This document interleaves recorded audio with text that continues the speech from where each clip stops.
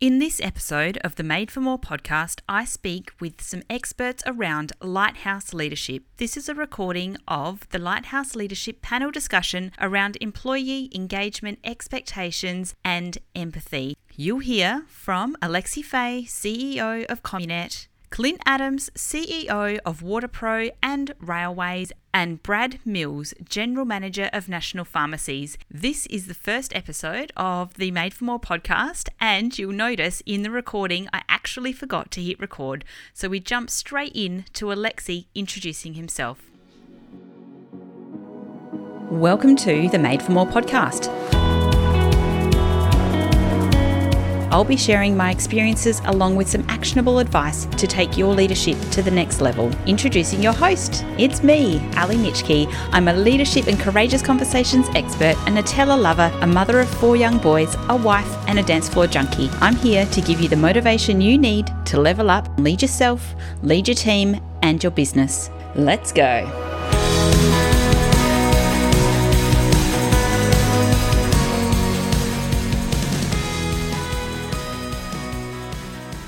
So, what drives me and what drives Communet is that connection of business and technology. So Communet itself, it's just under 50 people, head officed in Adelaide.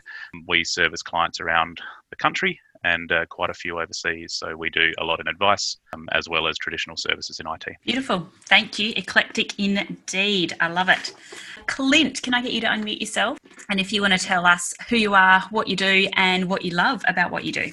Good morning. My name's Clint Adams. I'm the director or managing director or CEO, depending on what term you want to use, of WaterPro and Railways. WaterPro is an 11-year-old business specialising in the supply of irrigation equipment to the trade, retail, homeowners, up to large commercial. We're in Kent Town in South Australia. We've been here for about 7 years, but the business is 11 years old.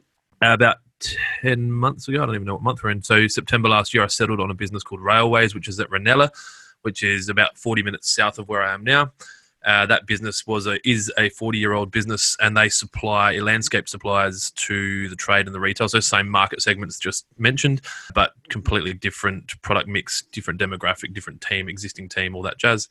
And I've got a little fertilizer brand that I've started about 3 years ago called Lawn Hub as well, which we sell out of WaterPro and online. So that's me. Beautiful. Not busy in any way.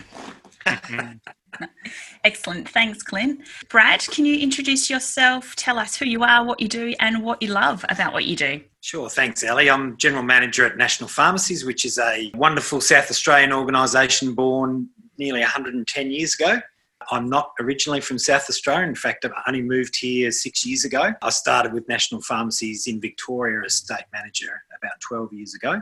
Prior to that, I've spent a lot of time working in large organisations such as RACV, which is like the RAA, worked for Qantas and Australia Post. So I've been across a variety of insurance, banking, logistics, parcels, pharmaceuticals. Now I've run my own business in the IT space, not as a technician such as Alexi, but more as a sales and marketing role.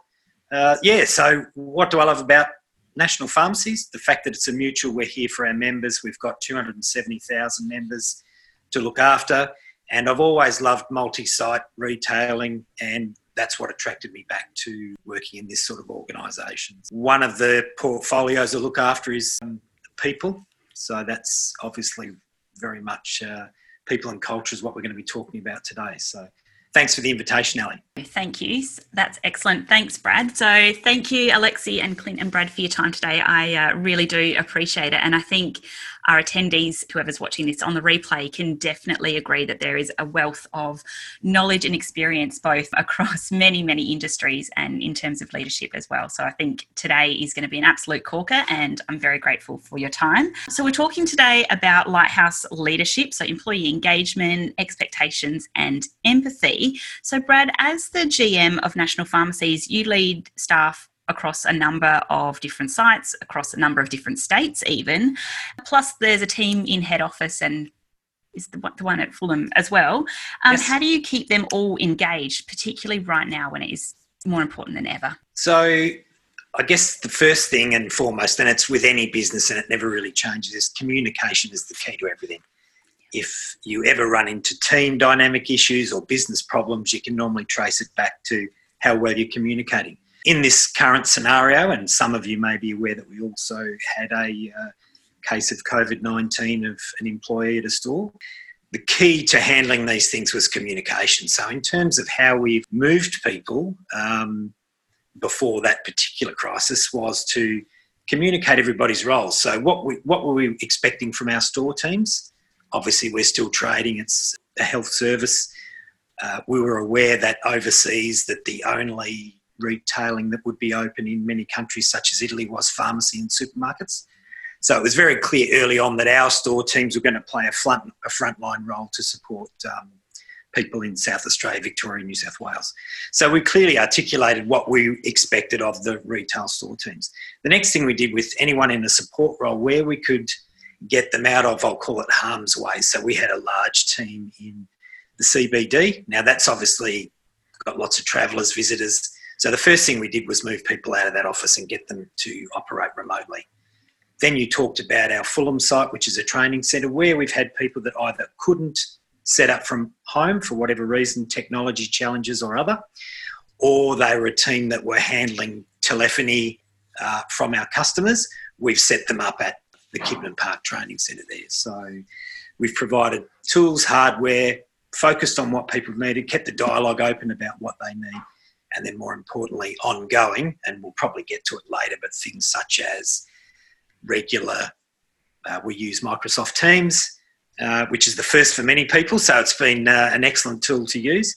There's a lot of challenge around people working in isolation. We have a number of people in our teams who thrive in a teamwork face-to-face environment because they live by themselves or they're single parents. So I think some of them are finding big challenges. So we've actually upped the communication in that way and keep them connected. Yeah, beautiful. I think one of the key takeaways there for any type of crisis or any type of change that's happening within an organisation or within a team is being really clear about what it is that's actually changing and also explaining what the expectations are for employees moving forward. So I love that that's something that's already part of National Pharmacies and what you do. You mentioned about the challenge that some people have working in isolation, and I 100% get it. I'm an extrovert. I'm not okay being away from my people. But what types of things, like what would you say is sort of the biggest challenge that's facing your staff at the moment in terms of that isolation and working from home? The value of if you're facing any challenges or issues with work itself, personal or work related, the ability to bounce off people right next to you certainly helps productivity and a feeling of accomplishments. We've really encouraged this sort of informal chat process like we're doing here today, but we've reminded people that if you're getting a video call from someone in your team, make your best efforts to take that call because it's like them leaning over the partition to have a chat. You never know who's really in need. So that's certainly been a focus for us. Little things on a personal sense. I set up with my team, our business would probably normally have a social drinks for an hour once a month on a Friday. I got a whole bunch of people together on Easter Thursday from 4:00 and we set something up where we said bring a drink and bring a plate, and everyone got to show their food or their bunny ears, or they introduced their kids to the team. We met kids and partners that we'd never normally meet through Microsoft Teams, and it was amazing that I put it on for half an hour and I think some people stayed online for an hour and a half. So I think that was leaving people feeling like there's a new way of meeting others besides the colleagues in the office. So, and they felt very connected. I think that's amazing, and I think it is those little informal channels that actually do make up the culture and the engagement within your teams. And I don't think you're alone in Friday night drinks online taking on a whole new, I guess it's going to be a new thing. I think it's a lot easier to get people to catch up socially online than it is, trying to find a park and where you're going to go. So yeah, watch this space. I think of course we don't drink driving, so it's always a very safe way of going. Very responsible, yeah, excellent. That's really good. Thanks, Brad. So, Lex, you've got a great culture at Communet. You and I have worked together many, many years ago, so I've been keeping my eye on what's been happening at Communet and know a few of the guys and girls there. With your team at Communet, they're usually co-located, so all in the same office. And perhaps now that with the COVID-19, what I've noticed is that you're doing some really different things with your teams to really keep the engagement alive. What are some of the things that you're doing as part of Communet's engagement strategy for this isolation period? Yeah, look, thanks, Ali.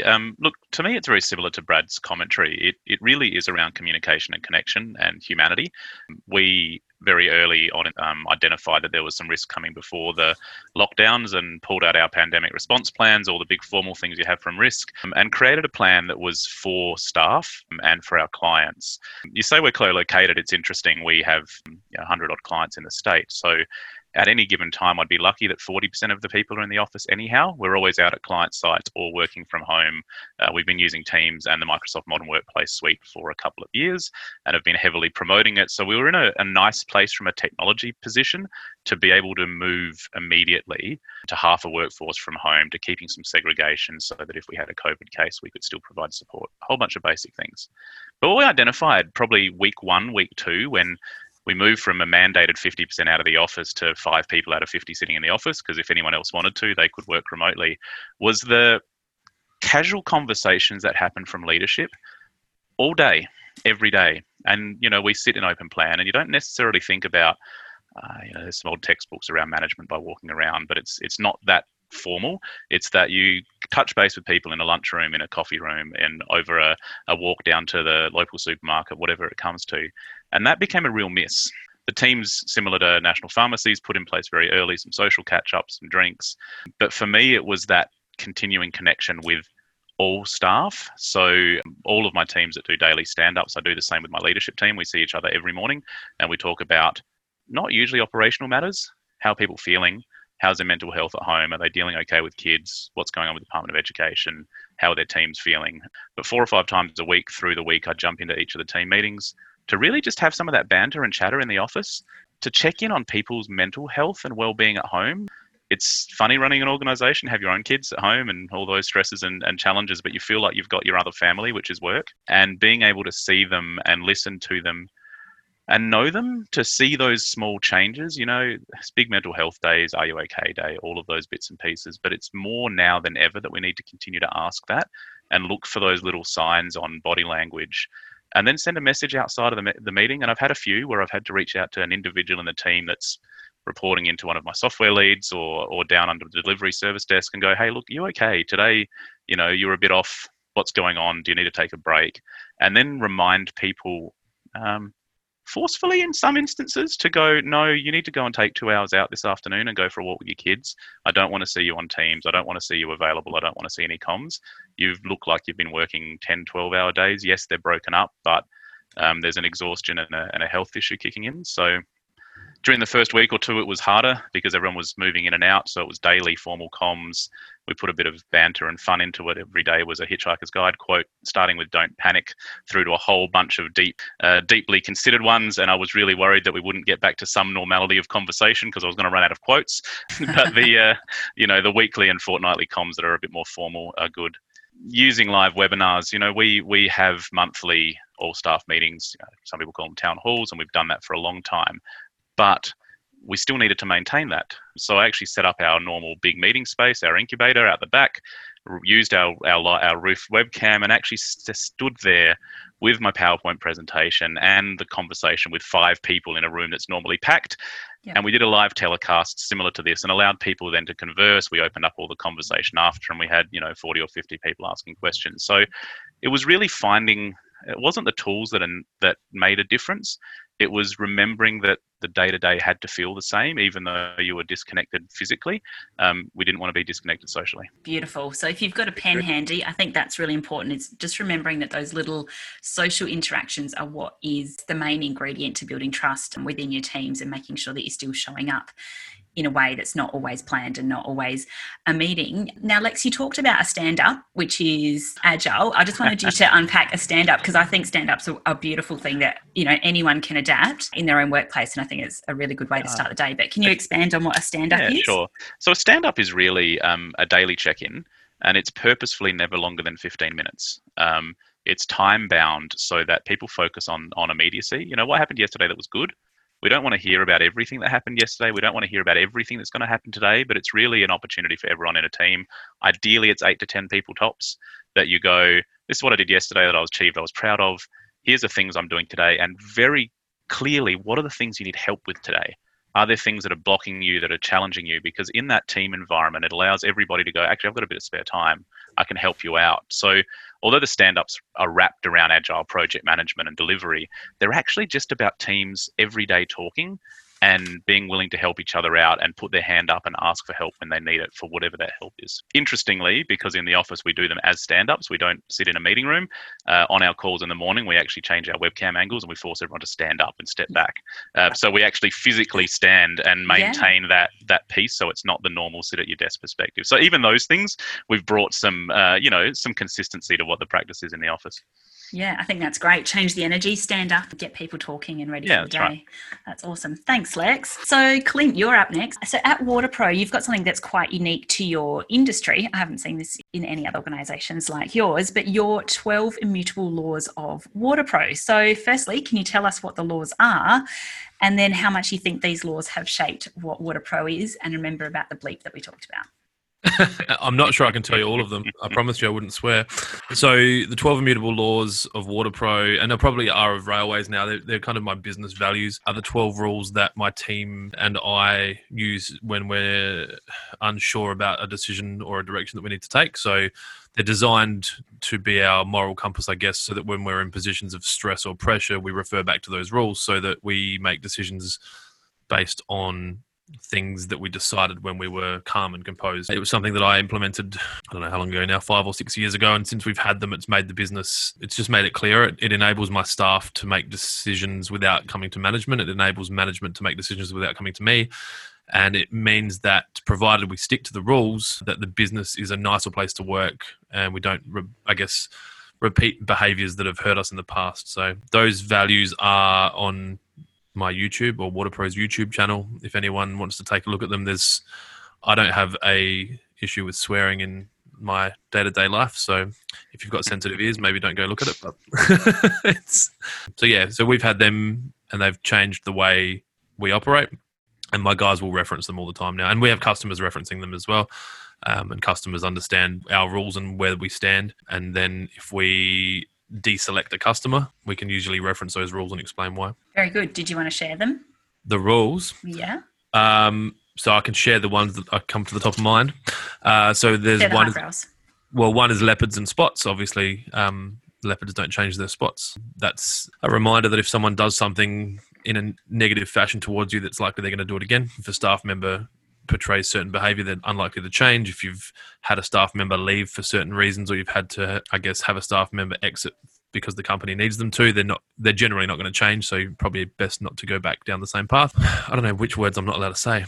What else have we got? Do the right thing. That one's really important. So we make decisions around things. Whenever we're doing anything, we make decisions around doing the right thing. So an example might be if we overcharge a customer accidentally, even if there's no chance that the customer will find out, or if the charge is quite minor, we'll rectify that by contacting the client and crediting them the difference and apologising. And most of the time they're like, it doesn't matter, it was only this much, but we consider that doing the right thing. Make money right. So we don't want to rip people off. If our staff saw an opportunity to make more money by doing something that wasn't right, then we don't like that. One of the fun ones might be no dry humping. That's designed to remind staff that if a high value target customer that we've been chasing comes into the shop, try to remain calm and don't have the whole team go out there like a chihuahua at the front door when a guest comes around and dry hump. I didn't know where you were going to go with that. I'm glad you I'm not sure what I'm allowed to say. There's one of our rules that's pretty well known is no dicks allowed. That is a reminder that if a staff member, a supplier, or a customer acts like a dick to you or their staff or their wife or their kids, it's very likely they're going to do the same to you at some point. So we don't deal with people that act like that. And if someone acts like that once, leopards and spots, they're likely to do it again.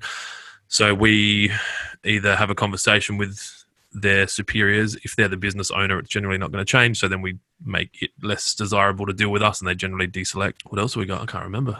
They're written on the walls everywhere. We've got one, it's an F word and it's a 4-letter word followed by the word normal. That's designed to remind people that I don't want us to be measured against normal. And that I hate when a staff member comes up and says, well, that's what the other companies are doing, or that's what these guys are doing. Or Ali asked me a question earlier today about something in the market, and I just don't know, because I'm not looking at what other people are doing, because I don't want to measure myself against normal, because then we're likely to be normal plus 7% good. I'd rather just do the best we can do. So, but yeah, there's more, but you can find them online. Yeah, we'll find them online on the go check out my YouTube channel. Thank you. Thanks for sharing that. And I think get a plug in. Yeah, get a plug with your 12 immutable laws. I think it's something that you hire by as well, don't you? Making sure that your teams definitely are all aligned. So it's the values of WaterPro, but they're in our Seek ads. So when we're advertising for new employment, it's in the Seek ad to go look at that video. If you don't consider that you're in line with at least 8 to 10 of those values, no one's going to be completely in line with them, then it's probably not worth applying for the job. Thank you. So Lex, I mentioned that you and I have known each other for a long time. I was going to calculate it, but I don't think we should do that. But over that time, your career has changed and evolved. You have had a mentor. I'm guessing you've had a mentor or a coach. I think we've talked about that before. But what I would like to know is, what do you think is one of the benefits of having a mentor or a coach, and how it's helped your career over time? Yeah, look, it's a really interesting relationship with a mentor, and having a mentee or two is an interesting relationship as well. It gives you an ability to speak freely with somebody once you have a trusted relationship about everything, about your own fears, your own limitations, the things that you think you may be doing really well or not, and getting some feedback that doesn't always happen in a leadership loop. Even more important as you climb the ranks into C-level roles or general management roles, because as you climb, and being a CEO for a few years now, although I don't live by the "it's lonely at the top" adage, I'm friends with all of my team, and that makes conversations easier when they're challenging. There's a whole lot of pieces around that. There's still something that comes with title and seniority where people don't always tell you the truth. Although you aim to surround yourself with truth sayers and you aim to keep that open conversation, titles are hierarchical in our society, and to a lot of people they cause fear. So having someone that's a mentor and a coach, or even just a trusted advisor, that's not your board, that's not your shareholders, that's not your leadership team, it's not your partner at home, that can be brutally honest when you need it, keeps you humble, keeps you true to where you want to be, and true to what you're trying to do in your own life or career. And do you try and cultivate that type of interactions with your teams as well, with your staff? Yeah, look, around the honest feedback and So I actively get a 360 for myself from my external partners, clients, as well as my board and my leadership team. So I get a chance to do a self-reflection and a reflection with my team, which is good. It keeps you an understanding of where the differences of how people see you versus how you see yourself. For my team, I don't force a 360, but a number of them have gone through a lot of leadership planning. Some of them have coaches assigned and mentors that we pay for as Communet, because they're in their own career path. And some are just going through more formal, group settings, either through universities or through network groups, where they're given time out and the fees covered to go and be part of something that's not IT and not part of their career. So they do get to learn and grow and hear by speaking to other people that are in the same space. And what do you think would be the most important lesson that you've learned out of the 360s, getting feedback? Look, it's being honest with yourself. There's a lot of people and it's easy to fall into that trap of aspiration, where you're always looking for what's next. You're always looking for more money, or you're looking for more authority, or you're looking for something else. And if you follow that path, there's a real risk that what you do is actually start creating a persona that's not who you are. And it's really hard to keep a persona from everybody. You would start to see very quickly that the things you think you're saying and think you're doing because you're trying to create it are actually being undermined by your general personality traits and who you are as a person. So when you see a 360, I've had the luxury of many years ago having a few and learning a few things, and I haven't seen them for a long time, but those first ones are really confronting, where what you think you're saying or doing is really positive or supportive, but other people are seeing it as talking down, or they're seeing it as micromanaging, and it really gives you something to self-reflect on. Be willing to self-reflect if you're going to 360. If you're going to come out of it defensive and that you know that's there, work on that first, because the first ones of those you can do early career are really rough. Another note for the notepad: be willing to do the self-reflection and do the self-work and get those early runs on the board. Thank you for that, Lex. So Brad, you've been involved in both formal and informal mentor-mentee arrangements, which I think's amazing and so valuable to both of you. In fact, training actually comes under your arm at National Pharmacies, doesn't it? In the Fulham Centre, Training Centre. I'd love to hear what your views are and what you think is one of the most important lessons that you've got from being a mentor, or even what you've got from being a mentee? As a leader of an organisation, and I think Alexi touched on that point nicely, formal and informal. You can drive a lot of these programs formally, but if people are not ready to receive information or engage in the relationship, it's not going to work. So I like the way that we've mentioned there that you can have formal and informal programs. Some people will sign up for those kind of relationships, but I guess from my perspective, the most successful ones are where you both find each other, be prepared to have meetings with mentees and mentors, and if the relationship doesn't work, be prepared to walk away. Don't continue to, flog a dead horse, because you'll probably find that if the trust isn't there, then the conversation doesn't flow, and that real sense of getting valuable feedback and preparedness to act won't be there. Trial and error. Try many and you'll land on a few. Yeah, I think that's it's actually a really good thing to practice and experience as well. I've been doing that for probably 20 years, and where you start is quite a little more, agricultural than the way you can get towards the end, as the relationships can become fulfilling and efficient. Yeah, beautiful. And so for any of our listeners or people that have tuned in today that are leaders and they are looking for a mentor or mentee experience, how do they go about that? Sure. Okay. So you can, in terms of any mentor or mentee, start with your organisation. Yep. If you're not connected with your HR team, become connected. Talk to the HR leaders in your business. And what we have is what we call our SLT, Senior Leadership Team, which we invite anybody in the organisation to come and connect with us to talk about any issues of any level. So, both Clint and Alexi were talking earlier about being open to talk to anybody in the organisation. I think that's key today. That whole line management, hierarchical kind of view of the past, is not very useful these days. So I find that building trust, and I think I've said to you before, Ali, one of my rules or whatever that I go by is, you don't have to know all the answers. Nobody likes to know it all. Let's all face that. No one. Be prepared to listen in direct proportion of your ears to mouth ratio. So, I find that with so many stores, and we've got probably 700-800 employees in our retail business, you don't have to come up with all the answers. I just simply get in the car, visit the stores, and I just ask, how are things going? How are we doing? What do you need? And your next 3-year plan is probably sitting there right in front of you. So when you engage that way, and I'd call that an informal, I've got many good informal relationships with store managers that are prepared to send you an email, pick up the phone, what are we doing right now? It's great during this crisis. Has the leadership team thought about this? Has the leadership team thought about that? And we're able to engage informally that way. Get the solutions from the people that are doing the business.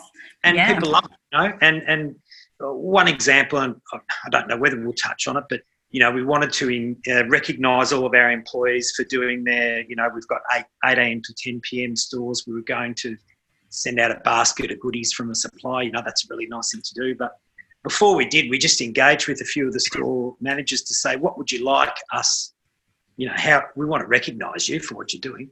And they said, look, don't send us anything. Just give us some money, because we've got lots of local businesses in our area that are really struggling, and we want to engage with them. So if we could have some money to go and buy coffees and donuts and cakes or whatever, we'll engage the local businesses. And that's gone down a real treat. So, that's just one very small, simple example of when you're trying to do the right thing, you can actually engage people and get a much better result. Yeah, I think that's a really good example of your member-owned and community-focused business as well. Obviously, that has those values filter down through your staff, where yes, you could send us something, but what would actually really help is if we could start supporting the community around us as well. So I think that's amazing what National Pharmacies is doing there. Thanks for that, Brad. So Clint, at WaterPro, I know that building relationships and trust with your teams is something that's so important to you. In fact, you've got a bit of a mission around connections. And so this is for you as well, Clint. So with the 2 businesses, or 3 with Lawn Hub that you're running, and they're opposite ends of the city. Yep. When I'm talking about leadership, and I know we had a discussion about lighthouse leadership, but what does actually leadership mean to you, and how do you show up for your teams across multi-locations? Firstly, leadership for me, I guess, is setting an example and leading by example. And so I show up at each location regularly. It's been a challenge because we've split all locations up. So railway staff members and Waterpro staff members can't interact with each other. They can't go to each location. We've got a third location here in Kent Town where we've got all our administration and IT and media. They're not allowed to interact with each other in case we did have a case like National Pharmacies where we had a positive test for COVID-19 that we would shut everything down. So I'm trying to find balance between not being, the epicenter of a pandemic shutdown and me contaminating my whole company, and also still rocking up in some cases because I'm a required team member. So Railways had issues with staff that weren't able to work for a period because they were on the other side of the border before they came back. And when you've got a team of 10, we run a 7-day-a-week business, which I don't know if National Pharmacies fit into that same, you're trying to rotate a roster on a team of, so we've got 10 employed people. We lost one straight away because he's 80 years old. So he's at home much to his disgust. And then we lost another one who was across the border. So he went into lockdown. And then we've had, as people have become unwell, they've gone for longer periods of time because we have to be more respectful of what they might be unwell with. So I guess my leadership style is to be there and be doing it. It's not going to serve me as well as the company grows, but right now it's perfect because the company's small enough that I can be there and set an example. And then obviously, like Brad was mentioning before, people are going to come to me, or I'm going to see it firsthand that this store is struggling with X, Y, and Z. The Waterpro Railways are two very different businesses. The demographic inside the stores are completely different. Yeah, there's so much difference. So it's been quite interesting, but being there is probably the best thing for me from a leadership standpoint. Yeah, awesome. I think showing up's always a good way to start. Yeah. Thank you so much for joining me today. If you enjoyed this episode on the Made for More podcast, please make sure you subscribe to receive future episodes. And of course, 5-star reviews are always welcome on the Apple Podcast. If you'd like a copy of the show notes or any of the links mentioned today, check out madeformore.com.au/podcast. And of course, if we aren't connected already, you can find me in all the usual places. Ali Nitschke on LinkedIn, ali.madeformore on Facebook and Instagram. I hope you have an awesome week, and I'll catch you again soon. Bye-bye.